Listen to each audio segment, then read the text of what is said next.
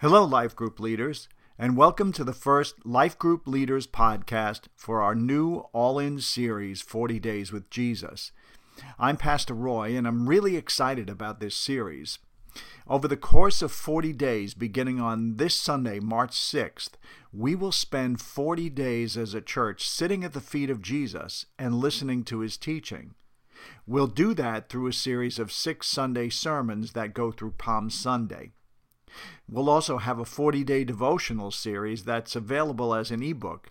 Now, we've done devotional books in the past, but what makes this one especially exciting is that this time it will also be available as daily audio devotionals that can be accessed on a number of platforms such as Apple Podcasts and Spotify. And of course, we'll have a 6-week Life Group study. The study guide for each week will include reflection questions on the sermons and also on the devotionals, but the bulk of each week's study will be on teachings that are not in the sermons or in the devotionals, or a deeper dive into some that are. By doing it this way, I've been able to write the study guides for all 6 weeks ahead of time and get them to you at the start of the series. Each week, I'll also provide for you as leaders some commentaries on the passages being studied, and also this podcast, in which I'll talk you through the study guide questions. So before we look at the Week 1 study guide, I first want to encourage you to begin using all of the features of Planning Center groups and Church Center. If you've already done this, that's great. Planning Center groups and the Church Center app work hand in hand, and you can use both of these things to do things like adding people to your group, taking attendance, sending emails to your group or messages to your group, and also sharing resources. If you need any help with either Planning Center groups or Church Center, please let me know. The study guide and the commentaries can be found in both of those places. So if you go into Planning Center groups, click on the Resources tab, you'll find those commentaries. You'll also find the study guide. In Church Center, in the Church Center app, you can also find those resources. And if any resources that I make available to leaders only will only be accessed by leaders, that your members won't be able to access them. But if in the case of things like the study guide, I'll make that one available to your members as well as you. So even your members can use the Church Center app to get those resources. So let's take a look at the study guide. Now, Week 1 is slightly different from weeks 2 to 6. In weeks 2 to 6, the study will start out with a gray box that contains reflection questions on the previous week's devotionals. So that'll only happen in weeks 2 through 6. So in week 2, you'll be looking at the devotionals from week 1. In week 3, you'll be looking at the devotionals for week 2 and so on. Now, these questions are optional. You don't have to do the questions on the devotionals. They're just there for you to do. You can use them as an icebreaker. You can save them for the end of your group time, or you can choose not to do them at all, or even do them during the week with your group. You could start a message chain and say, what does everybody think about the devotionals this week? What stood out? In week 1, that same gray box contains an icebreaker question. So I would definitely recommend using this question to kick off the series as a way of getting the discussion started. Each week will also have a gray box at the bottom, and that contains reflection questions on each week's sermon. Now, those are also optional. You can choose to do those, or you can choose not to do them. The main part of each week's study, though, focuses on a theme, and that theme is indicated at the top of the page, and it's independent of the devotionals and the sermons. So today, I'm going to walk through the study for Week 1, and the theme for Week 1 is the Beatitudes. Now, the Beatitudes are touched on in the devotional. I believe that they'll be touched on in this week's sermon, but this is going to take you a little bit deeper through the Beatitudes. We're going to look at each of Matthew's Beatitudes individually, and then we're going to compare Matthew to Luke. So as you start your group discussion time, first thing you want to do is have one or two people in your group read through Matthew chapter 5, verses 3 to 12. And the majority of the study for this week is based on this passage. So we start off with a question that asks, what does it mean to be blessed? Now, the objective to this question is to get the people in your group thinking about what that word means, especially in the context of the Beatitudes. What does that mean? What does it mean to be blessed? Now, in some translations, the Beatitudes start off with blessed. In some others, they start off with God blesses. And then in yet others, it starts off with happy are. Now, if you look at the commentary that I've provided for this week for Matthew 5, 3 to 12, you'll see that the original Greek word in these verses is makarios, which doesn't indicate that the person is someone who God blesses. And according to the commentator, happy is a better translation if it's used as a condition of life rather than used as a mental state of being. And the commentator says that fortunate or well off are less ambiguous, and so those would probably be the best way of explaining what it means to be blessed in the context of the Beatitudes. So really what Jesus is saying is that these people are well off or fortunate because this is who they are, because these are the attitudes that they have. So and that's just some background information to help you as you guide the discussion. But really what you want to do with this question is kind of get a sense for what do people think that word means? What does that word blessed mean?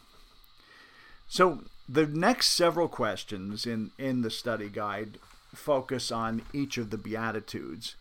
So the first set of questions, or I should really say the second set of questions, says to reflect on Matthew 5:3.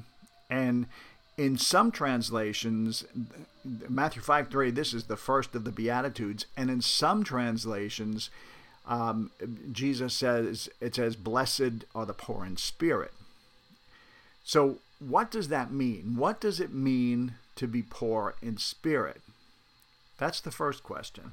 And if you look in the commentary, you'll see that what the commentator says is that poor in spirit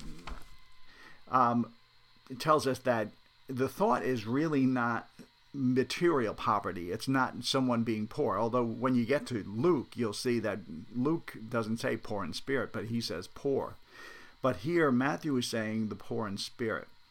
And in the commentary, it says the phrase alludes to an Old Testament theme which underlies all the Beatitudes, that of the poor or meek, who occur frequently in the Psalms and elsewhere.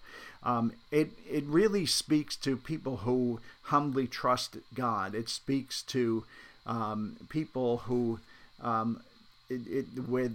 they have dependence on God. It's someone who really puts all their dependence on God. And I think in the New Living Translation, it says, blessed are those who are poor and realize their dependence on God. So that's the kind of the substance of poor in spirit. It's not being poor, it's being poor in spirit. It's being aware that you are totally dependent on God. And this is really the mark of a disciple, and you'll see that in the commentary. And I love what it says in the commentary on page 2 of this commentary. It says, the kingdom of heaven belongs to, or perhaps better consists of, such men. So the poor in spirit, the kingdom of heaven belongs to them, but the better way maybe of saying that is that's what makes up the kingdom of heaven. It's made up of those who are poor in spirit, those who realize their need for God. So the next question focuses on Matthew chapter 5, verse 4, the second beatitude, where Jesus says, "Blessed are those who mourn." And those who mourn are not necessarily people who are grieving over the loss of a loved one. And that's what I'm asking here in this study guide. It says, the word mourn could mean grieving the loss of a loved one. But it could mean more than that. It could be someone who's mourning over their sin, mourning over the sins of the world, mourning over the state of mankind, that kind of a thing. But those who mourn can also be the suffering, those who, according to the commentary, whose life is, from a worldly point of view, an unhappy one. And particularly those who suffer for their loyalty to God. So these are the people who mourn, and those are the ones who will be comforted. So the conversation should be about, what else could mourn represent? And you might get several different answers on this. There may be different opinions on that. But the idea here is just to get the conversation going and think about what Jesus is talking about here. The next question reflects on Matthew chapter 5, verse 5. And in this beatitude, Jesus is addressing the humble, or as it says in some translations, the meek. So the first question here is, why is meekness an attribute that all disciples should strive for? So think about that. What does that mean? What does it mean that the blessed are the meek? Why is meekness such an important thing? And if you look at the commentary, the meek are those who it's not a sign of weakness. I mean, Jesus was referred to as meek throughout his ministry on earth. He was referred to as meek. But really, it's people who rely on God to give them their due. It's people who live in humility. And it's these people who will inherit the earth. So we see this even in Psalm 37, verse 11, and we're going to talk about that in a couple of seconds. How does that compare? How does Matthew 5:5 compare to Psalm 37, verse 11? But the whole idea of meekness is really just relying on God to give them their due, being humble, not saying that, I can achieve this on my own. I need God. I need to be humble. I need God. And God will give us the place that we wouldn't look to take ourselves if we have that humility, that meekness. So the next question is, what does Jesus mean when he says the meek will inherit the earth? And in the commentary, you'll see that it says that the possession of the land or the earth refers, in Psalm 37, rather, verse 11, it refers to Palestine. But here it's just the idea that God, it's not so much territorial. Jesus is not talking about actual territory. He's just talking about God giving them a high place that they would not seize for themselves, as it says in the commentary. So the next thing we have you do in this study guide is to read Psalm 37, verse 11.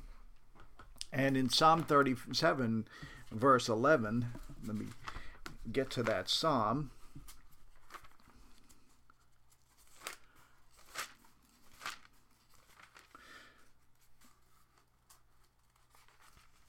Sorry about that.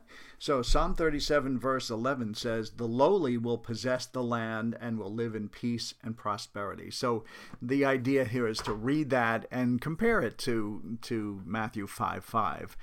How do they compare? And we've talked a little bit about that already, but just get some conversation going on how do these two things compare? What was Jesus kind of reflecting on that psalm?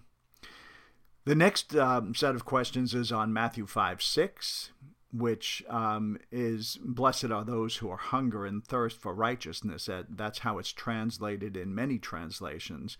And hungering and thirsting for righteousness, that indicates an intense longing for those things.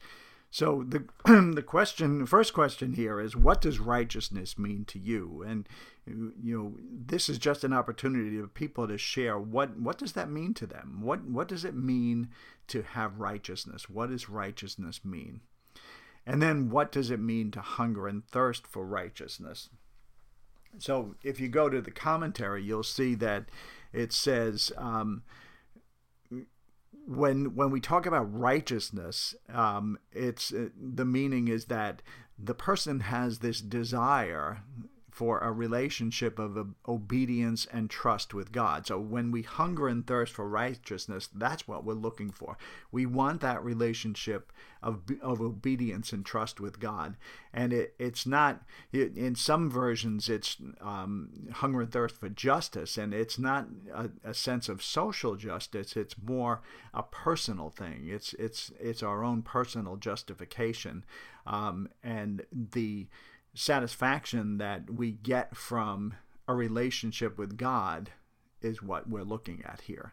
So that's what that's speaking of. So talk about that. Talk about what does it mean to hunger and thirst for righteousness? How do we hunger and thirst for it? How do we strive for it? How do we long for it? Next set of questions is on Matthew 5:7. And this is, blessed are the merciful. And then the merciful are blessed because they receive God's mercy. So what does it mean to be merciful? Think about that in terms of what it means when we show mercy to somebody else. What does that mean? What does the word merciful mean?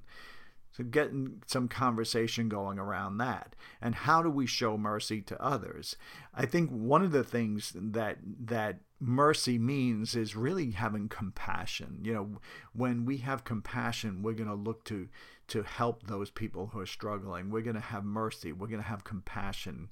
That's how we show mercy to them. We are compassionate toward them. That's just my thought on that. And how does God show mercy to us? And I think, it's really the same way. And it's in the same way that God shows mercy to us, we need to show mercy to other people. So maybe it means we are willing to forgive and things like that, and we're willing to forgo a debt or something like that. But it's the idea of being compassionate, having love and compassion for a person. Then the next set of questions is on Matthew 5:8. Blessed are the pure in heart. Now, the first thing that comes to mind when you think about pure in heart is a kind of a moral purity. But I think that maybe when Jesus said the pure in heart, he meant more than that. So what I ask you to do here is to read Isaiah 29:13 and then read Psalm 24 verses 4-6. So let me read the Psalm first. So Psalm 24 verses 4-6, and that reads this way. Let's see, Psalm 24. Okay, so that reads, "Only those whose hands and hearts are pure, who do not worship idols and never tell lies, they will receive the Lord's blessing and have a right relationship with God their Savior. Such people may seek you and worship in your presence, O God of Jacob." And then if you look at Isaiah, in Isaiah 29:13, what we see there is this. Excuse me. "And so the Lord says, these people say they are mine. They honor me with their lips, but their hearts are far from me, and their worship of me is nothing but man-made rules learned by rote." So you kind of get the opposite here. So what it means to be pure in heart is to really live out what we read in Deuteronomy, where it says, love the Lord your God with all your heart and mind and strength. We need to be pure in heart. We need to be devoted. We need to make sure that we're giving all of our heart to God. not just a part of it. It has to be pure. It has to be, focused on God. So that's to me what it means to be pure in heart. So the question here, of course, is, what does it mean to be pure in heart? And we see in Isaiah 29:13 what it's not, and in Psalm 24 verses 4-6 we see what it is. Next set of questions is on Matthew 5:9, and this is talking about the seventh beatitude, which says that, blessed are the peacemakers, or in some translations it says those who work for peace. So what does that mean? What does it mean to work for peace? That's the question. Get some conversation going about that. See what people feel it means to work for peace. So the next question kind of follows up to that. Does this verse refer to peace with God or peace with others? So, one thought would be that to work for peace is to work to see the peace of God in all people. And we know that the peace of God is a peace that surpasses understanding. So that's the peace that we want to see everyone experience. So being a peacemaker or someone who works for peace, you're striving for all people to sense that peace that comes only from God. It could also mean peace with others. We want to strive to live in peace with others. We want to strive to live peaceably with all people. God tells us to love our neighbors. He tells us to love our enemies. We need to live in peace with all people. So next question is, what connection does peace with God have with peace with others? And I think, to me, I don't think we can have peace with others unless we have peace with God. So we need that peace with God. We need God to give us his peace in order for us to also work for peace with others, to have peace with others. So the next set of questions is on Matthew 5, verses 10-11. And it says Jesus ended the Beatitudes by addressing those who are mocked and persecuted for doing right and following him. And he said that they should be happy about it and rejoice. So how do those verses apply to us as followers of Christ today? And I think, when we see the things going on in the world, when we see how there's, truth has become relative. It's like whatever truth is to me is what the truth is, and whatever truth is to you is what the truth is. But we know that the truth is only found in Jesus Christ, and so that's how we live our lives following him, and we live our lives looking to him as the only source of truth, and we try to live according to his word and according to his commands. So we can be persecuted for that because we're being too narrow-minded or we're being intolerant. We may be persecuted. In this country, we're not persecuted physically at this point. In some countries, people are, and in some countries like China, people have to do these underground churches so that they don't get punished by the government for following Christ. That hasn't happened here, but it certainly could.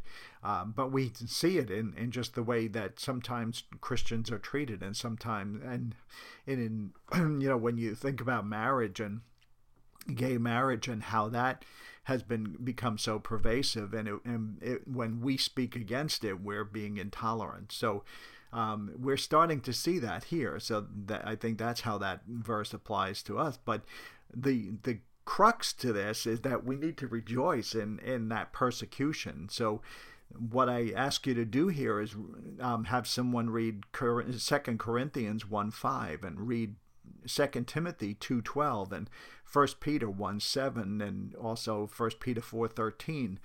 And what do these verses tell us about why we should rejoice in persecution? Next set of questions is on Luke. So now we shift from Matthew's Beatitudes to Luke's Beatitudes, but what we want to do is compare the two. So what are the similarities and the differences between Matthew and Luke? And I think the first thing that we see is that Matthew's got more Beatitudes than Luke does. Luke only shares 4 Beatitudes, but then he follows them up with woes or sorrows. So that's the difference, is that there are less Beatitudes in Luke, and then he also adds these woes or sorrows. Other differences even is in the wording. We talked about the poor in spirit before. Well, in Luke, that beatitude becomes blessed are the poor. So I think Luke has shifted the meaning there. And, Luke is based on what's commonly referred to as the Sermon on the Plain, based on the descriptions given in the Gospel of Luke. It took place on a plain, whereas in Matthew it's on the mount. So it's likely that these may have been 2 different sermons sharing the same basic information, but in 2 different places and at 2 different times. So the question here is, how do the woes and sorrows in Luke 6:24-26 contrast the Beatitudes in verses 20-23. So Luke was very intentional. He's got these 4 Beatitudes followed up by these 4 woes, and they are actually contrasting each other. So if you look at the commentary that I provided for Luke, you'll see a little chart, and you can see that the parallels between the blessings and the woes are pretty clear. So the first of the Beatitudes, or the blessings, is the poor. And in the first of the woes, he's addressing the rich. So it's the contrast between the poor and the rich. This is what happens to the poor. This is what happens to the rich. And then the next one is the hungry, and the woe is for the well-fed. The next blessing is for those who weep, where the woe is for those who laugh. And the 4th blessing is for those who are rejected, and for the woes it's those who are spoken well of. So Jesus addresses the people who are poor and all first, and then he addresses the people who are rich, and so on. So when you look at this, and I'll share something from the commentary, you can see on page 4 of the commentary on the passage from Luke, the commentator says that in verses 24-26, Luke parallels the 4 deprivations and God-blessed lives with 4 woes on the rich and comfortable of this world. So one thing that he points out is that you have to remember that when Jesus was speaking these words, there were not just disciples in the crowd, but there were also unbelievers in the crowd. And so these woes are speaking directly to them, but they're also meant to inform and warn the disciples. The woes are not an expression of pity. He indicates here, and it's not like Jesus saying, I feel sorry for you. Basically, they're judgments, and what he's saying is God's wrath will fall on you. So, if this is who you are, if this is how you live your life, then you need to change, or God's wrath is going to fall on you.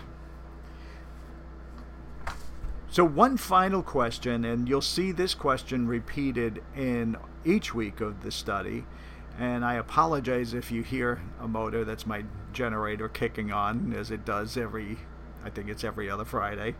But the last question focuses on the whole study. So it says, reflect on Jesus' words in this week's study. So think about the verses that we've looked at, not the individual verses that were comparisons, but the main verses we're looking at, the words of Jesus.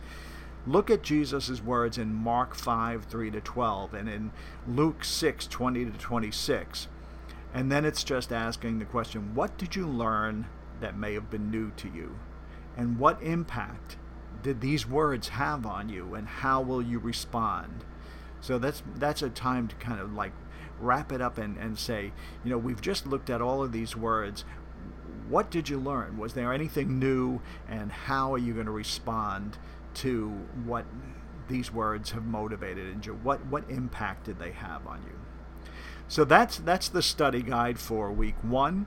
I hope that you enjoy it. I hope that your group time goes well. Let me pray for you, and then I'll close. Father God, I thank you for these groups and these group leaders, and I pray that as they begin this study, as they begin to walk through these 40 days with Jesus, sitting at the feet of Jesus and listening to his teachings, that their lives will be changed, that the impact of Jesus' words on them will be just an amazing impact, Lord, that you will touch each and every person, that each and every one of us will learn something new from these studies, Lord, that each of us will learn something that we can apply in our lives, Lord, and that they will bring us to some true life change. And I pray that even those who maybe don't know you that well will come to know you even better through this study. I pray your blessings on these groups and on their leaders in Jesus' name. Amen. God bless you this week as you begin this study. Don't forget to use the devotionals, and if you have any questions, feel free to reach out to me. God bless.